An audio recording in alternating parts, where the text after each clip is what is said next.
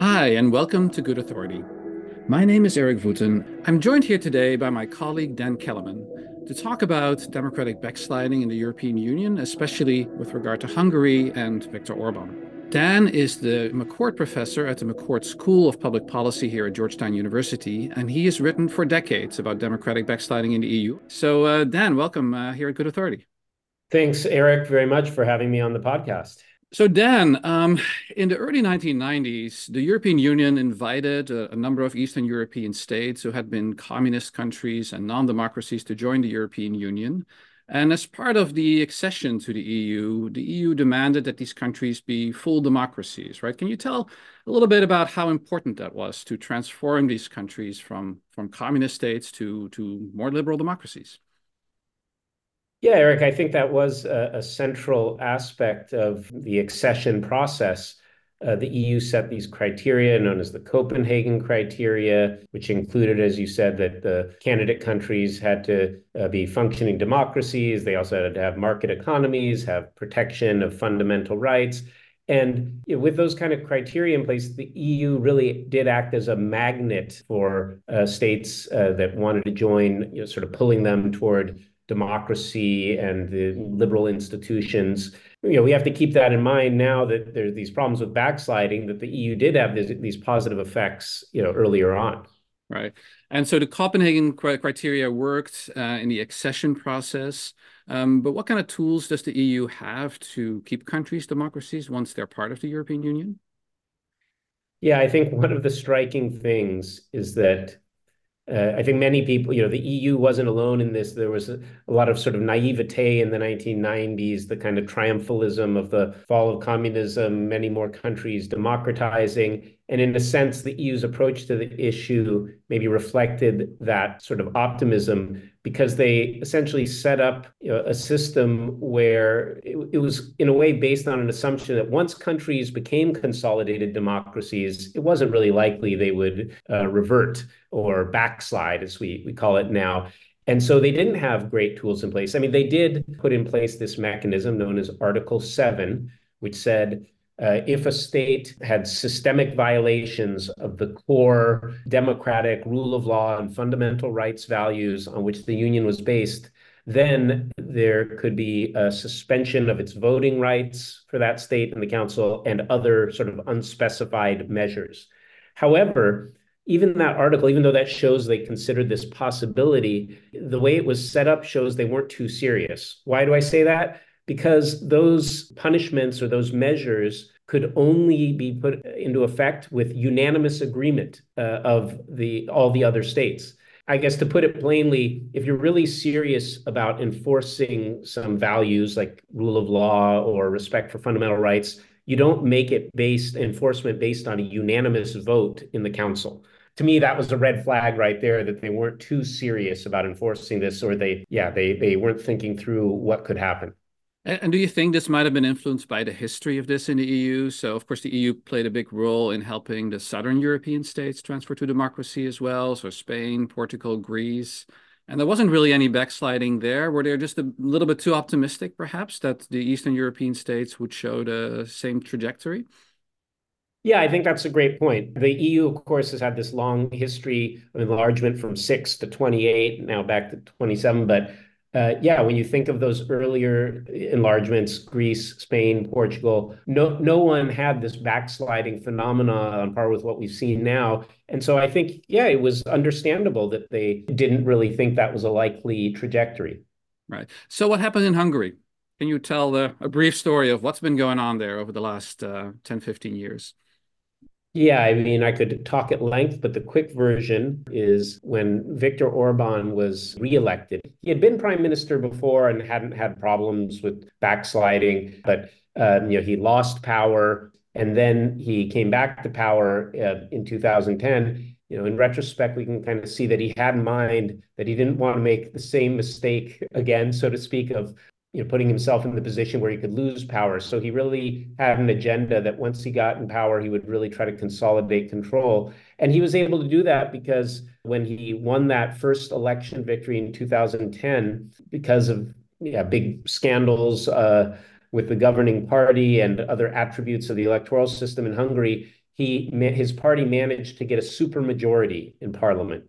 And with that supermajority, they were able to amend the constitution. His party basically set about to revise entirely the constitution of the country, consolidate control in his hands and kind of the hands of the executive of all previously independent institutions, judiciary, different ombudsman offices, things like that, independent offices. So he consolidated control. He started then having oligarchs connected to his party take control of the media. He rigged the electoral system. He started using measures to kind of oppress opposition parties, using basically the power of the state to make life hard for independent NGOs and opposition political parties. So in short, he deployed the classic kind of autocrats or elected autocrats playbook, which is you win one free and fair election, but then you use the power of the state to tilt the playing field such that by the time the next election comes around, it's no longer a fair election. And, a lot of people say, well, Hungary, Orban's been elected a few times, so, it's a democracy. We shouldn't fall for that. After all, Putin's elected, right? So the fact you're elected doesn't tell us that much. Rather, what we should focus on is that bodies like the Organization for Security and Cooperation in Europe, who send election monitors, have repeatedly criticized the Hungarian elections as being very unfair, noting how the ruling party uses state resources to ensure its victory, et cetera. So anyway, to fast forward and just to finish, what he has managed to do over these years he's been in power is basically consolidate control of the media, the judiciary, all the economy, to the point where it's basically impossible for him to lose now. And he has what political scientists call an electoral autocracy. Right. And you've written for a long time about how European political actors and EU political actors have kind of underestimated what's going on in Hungary, or at least sort of tried to underplay it publicly. So, for example, Orban has remained a member of the European People's Party for a really long time, which is a party group that sort of brings together more centrist or center-right political parties, which he belonged to earlier, but they haven't really, or they didn't throw him out until much more recently. Why do you think that sort of mainstream European politicians, why didn't they react quicker and more strongly against Orban's stranglehold on power in Hungary? No, that's a great question. And that's, really been at the center of my research for years. Maybe I'll just say something first. If you want to give them a little bit the benefit of the doubt, you could say, because of the history where many of those on the center right, thought of him, they remembered his role in the downfall of communism. They thought of him as this pro-democracy freedom fighter. They thought, okay, maybe he's got a bit of populist rhetoric, but really, he's no dictator. Famously, Jean-Claude Juncker, previous Commission president, joked with him, sort of saying, "Hey, dictator," but he meant it as a joke because they just thought, well, he's an old friend, someone we can trust. So maybe they were a little bit blinded by that. But now let me give you what I think is the accurate view. It's actually a story that political scientists are very familiar with from kind of work in comparative federalism, where we've seen in many systems. Basically, if you have a kind of federal, or in the EU's case, quasi-federal system, if political parties or party groups at the center benefit politically from having some local autocrat, right? Someone like Orban in their party because he delivers votes and seats in the central institutions that helps them wield power and gain control, well, then they'll tend to protect that local autocrat and look the other way, even if he violates, democratic norms. Famously, it happened in the US with the Democratic Party after Reconstruction. And that's exactly kind of what happened for 10 years in the EU, where, as you said, the center-right, Angela Merkel's party, was the chief protector of Orban, even as she was seen as, the leader of the free world and all that. Why? Because Orban's party was in her European People's Party and delivered them seats in the parliament, usually voted with them in the council. And so they shielded him. Now, that finally ended a couple of years ago, and that helps explain why the EU has started to crack down on him in the last 2 years, which is crucial. But that gave him kind of 10 years of a political protector that let him get away with what he did. Right. So he had a bit of a honeymoon period as a dictator, I guess, right? Is what you can say, where he could do it without too much scrutiny from European political elites. So what's changed in recent years? Because the relationship seems a bit more acrimonious now between the European political elite and the EU elite and Hungary. Yeah, that's a great question. I actually just finished an article a few days ago coming out in the Journal of European Public Policy, kind of on that, where I look back a little at what happened for the 10 years, but then say, well, what's changed? Because really, since late 2021, 22, 23, the EU has, cracked down much more than anything we'd seen before. I think one thing, as I already mentioned, the fact that he got kicked out of the European People's Party, right, was crucial because he lost his political protection. Now, partly that's because he pushed things so far with his kind of increasing autocratization. It started to become more salient politically. And finally, some of those parties on the center right, even Merkel's party, started to see their connection and association with him as a political liability. For the 10 years that the CDU was together with Orban, no one really cared. And I think they really didn't know. There was very low awareness of European People's Party and these things. But that awareness has been increasing, partly because of how strident Orban has become. And a number of parties, not just Germany, but center-right parties in other countries started saying enough is enough. Another couple of factors that have changed is that for years, the EU kind of excused its inaction by saying, we don't have the tools we need to really take action. I have a criticism of that. I think they actually always had a lot of tools. I mean, I can prove that pretty well. But okay, let's say that they were saying we need more tools. But by 2020, all these tools that they said they needed had been put in place. So there was this new budget conditionality regulation passed, et cetera. They basically ran out of road with this kind of cycle of saying, well, wait a sec. If you really want us to crack down, give us new instruments. And then I think the final thing I'd say is he just kind of kept pushing it too far. Maybe it's hubris or whatever, but I think one breaking point was in 2021 where when he switched from focusing his culture war on migrants, because there were no more migrants in Hungary, to attacking the LGBT community. Really, a number of member states got very angry about that. And there was a famous council meeting where this kind of came to a head and they're shouting, et cetera. Then there was a kind of growing consensus and a nod from the member governments to the commission that, okay, now it's time for you to do something about this guy. Right.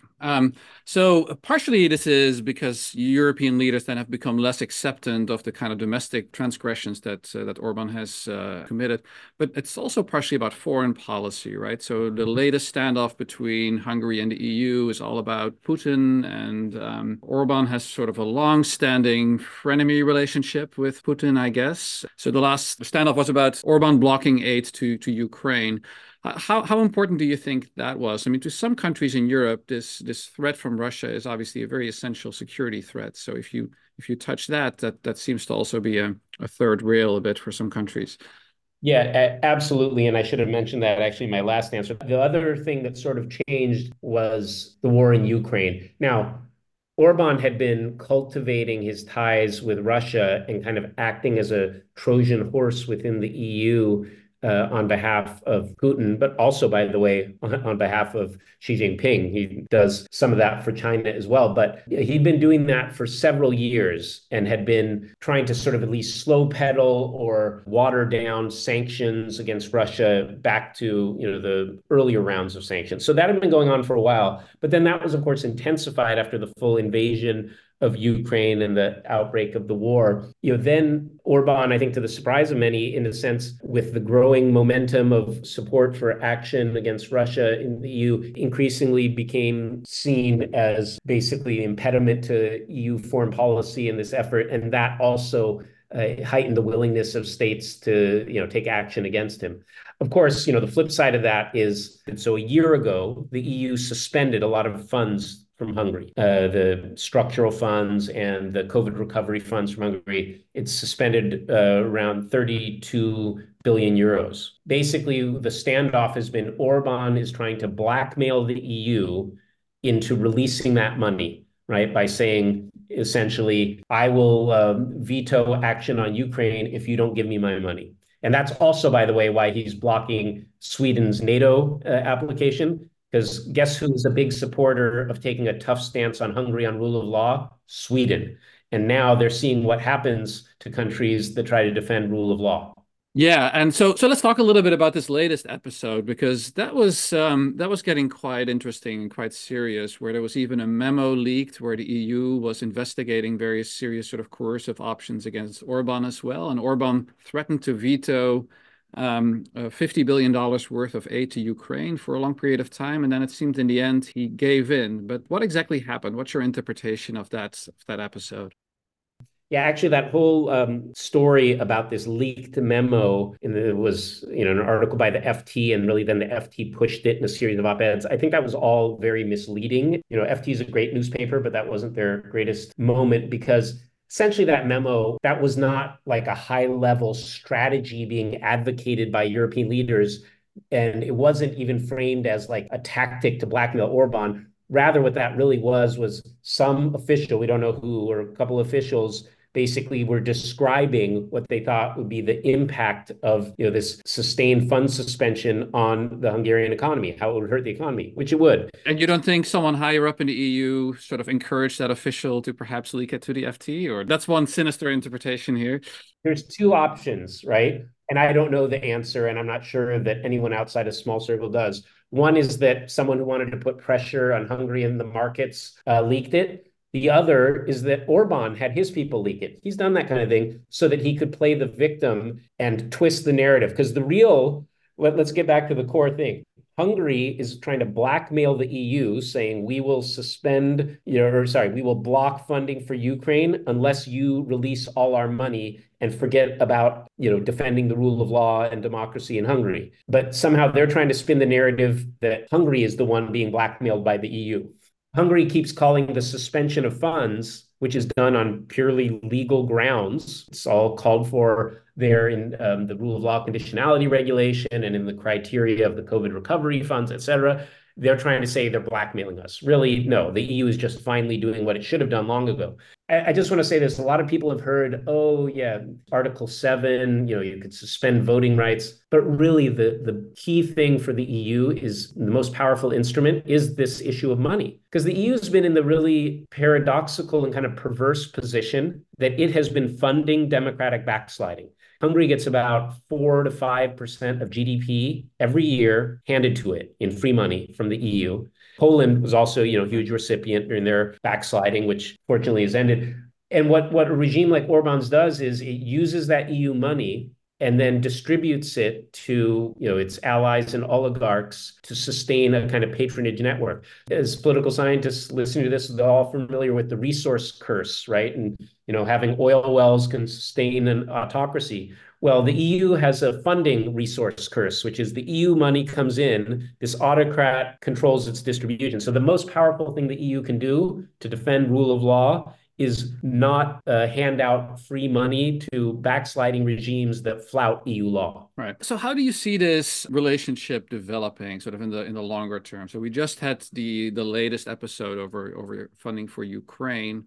But this problem is not going to go away, probably. How big a problem is Orban for the EU and for the European integration project more broadly? Well, I think Orban is a big problem and will continue to be, but it goes beyond Orban. That we should keep in mind. I mean, the EU dodged a bullet with this election result in Poland, but it could have very easily been the case that the PIS or Peace Party would have won again. And they were very openly trying to deploy the Orban playbook. And by the way, we have an excellent explainer on the Polish election by Anna Grzymala-Busa on Good Authority, which is really good and explains the background to that election really well. Yeah, I read that, and that's a great piece, and you couldn't have anyone better than Anna. And I would just say, in Poland, the party didn't succeed in consolidating its electoral autocracy, right? The elections were still fair enough, even though there was some sort of tilting of the playing field with the state media and other things, but it was still fair enough the opposition could win. And thank goodness. Point is, it could have easily gone the other way, and Poland could have continued down the path to consolidating electoral autocracy. Other regimes could go in the same way. We know that the far right and kind of autocratically inclined parties are gaining in a number of member states. So we don't want to focus just too much on Orban, even though he's the most advanced case, because there's a deeper structural problem for the EU, which goes back to what you asked at the beginning. about, the kind of Copenhagen criteria and, well, what does the EU do for a state after it joins the EU? What is its leverage? And the problem is, right, that the EU has shown itself politically unwilling or incapable of standing up in a robust enough manner to, these kind of democratic backsliders. It's a really profound crisis for the EU because the EU is not a state. It doesn't have police. It doesn't have coercive power. It is a very powerful body, but it really relies on what they call in EU law the sincere cooperation of the member states. The whole system is dependent on having member countries with independent judiciaries that enforce EU law, who, sure, they violate the law sometimes, but they won't openly flout the law and try to basically defy the authority of the European Court of Justice and its rulings, et cetera. And if you have a state that goes in that direction, right, the EU then turns out to be very fragile, sort of like the emperor has no clothes. And so that's why this kind of rise of member state autocracies is an even bigger crisis for the EU than it would be in, let's say, a federal system with one local autocrat in the state. And also because, to go back to the Ukraine thing, because so many key areas in the EU are still done by unanimous agreement, the budget, foreign policy. So that makes the EU very vulnerable to these rogue states. Right. And indeed, yeah, the EU is always an unusual political entity. There's decisions that have to be made by unanimity. So it looks more like an international organization, even though these decisions are more consequential sometimes than in other international organizations. And then it has some features of a democracy. And you already alluded to the gains of the far right. There are big European elections this year. And some people project that the far right could win as much as 25 to 30% of the vote in those elections. So do you see that as a threat to the character of the EU and the way the EU functions or can behave also towards potential backsliding states? Yeah, no, definitely. In fact, yeah, I have another paper I was doing with my colleagues from Switzerland. We're sort of asking about these kind of coalitions with radical right or autocratically inclined parties and more moderate parties at the EU level, and what voters think about those. Fortunately, I suppose, one thing we found is that when voters learn about such coalitions happening at the EU level, they don't want to see that happen. The unfortunate side is awareness has been pretty low of those things going on. So, with this upcoming election, what's going to happen, as you said, is it looks like the far right is going to make big gains. Now, they're not going to get a majority. There'll still be a kind of centrist majority, but there will be a growing temptation for centrist parties, particularly those on the center right, to maybe sell out their democratic values and to form some kind of alliance with these parties on the radical right or the autocratic kind of inclined parties. And if they do that, right, that's the real danger, because if they sort of sacrifice the cordon sanitaire and let these kind of parties get more influence in the EU, well, then they're going to work to make the EU a kind of safe zone for autocracy. Right. And so far, we've talked a lot about sort of political support for Orban, or at least political leaders being unwilling to sanction Orban. But you've also written a lot about the European Commission and especially the European Court of Justice as institutions that can enforce the rule of law and other sort of important aspects of democracy. Can you say a little bit about the role of those two institutions in all of this? Do they have the power to be effective in enforcing these kind of very core developments like backsliding on the rule of law? Yeah, it's a great question. And I'll give the quick answer and then elaborate a bit. Basically, with this whole crisis of democratic backsliding and attacks on the rule of law, I would say the commission has kind of covered itself in shame, although it's gotten a bit better in the last couple of years, as I mentioned, but it didn't do enough. Whereas the Court of Justice, I think, has been very impressive and is, in fact, been the one pushing the commission. The commission would often say, oh, we don't really have authority to act on these things. We can't enforce these vague norms like independent judiciary. Then what you would have happen is, for instance, judges in Poland would send references directly to the Court of Justice, sort of saying, hey, I'm basically being oppressed by my government. Isn't that against EU law? And then the Court of Justice would issue rulings saying, yes, in fact, that is against EU law, and these are enforceable legal norms. And so then the commission kind of ran out of excuse because they were pushed by the Court of Justice to sort of do their job more. And eventually they have started bringing more actions about, attacks on independent judiciary and things like that. But yeah, basically, I think the commission has been reluctant to play its role as the guardian of the treaties because they didn't get a strong signal from the member states that they should be doing that. As we said before, kind of with Hungary finally upsetting the others, the commission got a kind of green light signal from member governments that, you can bring more legal actions against Hungary. So these institutions are powerful, but so if the Court of Justice rules against Hungary or Poland, does that have any effect in those countries, or is it fairly easy still to ignore those rulings by a willing backsliding country? It has no coercive force. So it's not going to send in an occupying force or police if the state defies its rulings. But what you have seen is that, first of all, so in Poland, for instance, the government was openly defying some ECJ rulings. And there's a procedure in the EU where when a state fails to comply with an ECJ ruling, the commission, if it's willing, can bring a follow-up case saying, hey, European Court of Justice, this country has not complied with your previous ruling. We would like to impose penalty payments on them.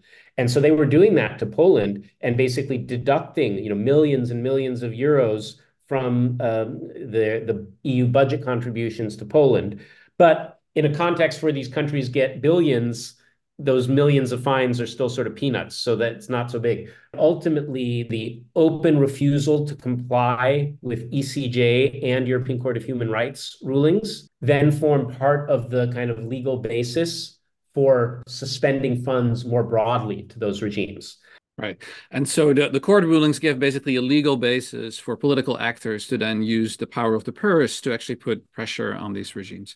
Well, this has been a fascinating discussion. Just to end, I want to see sort of how optimistic or pessimistic you are. And you already mentioned the Polish elections that perhaps somewhat surprisingly led to a reversal of democratic backsliding. And there's also, of course, elections in Slovakia that may have gone in the other direction.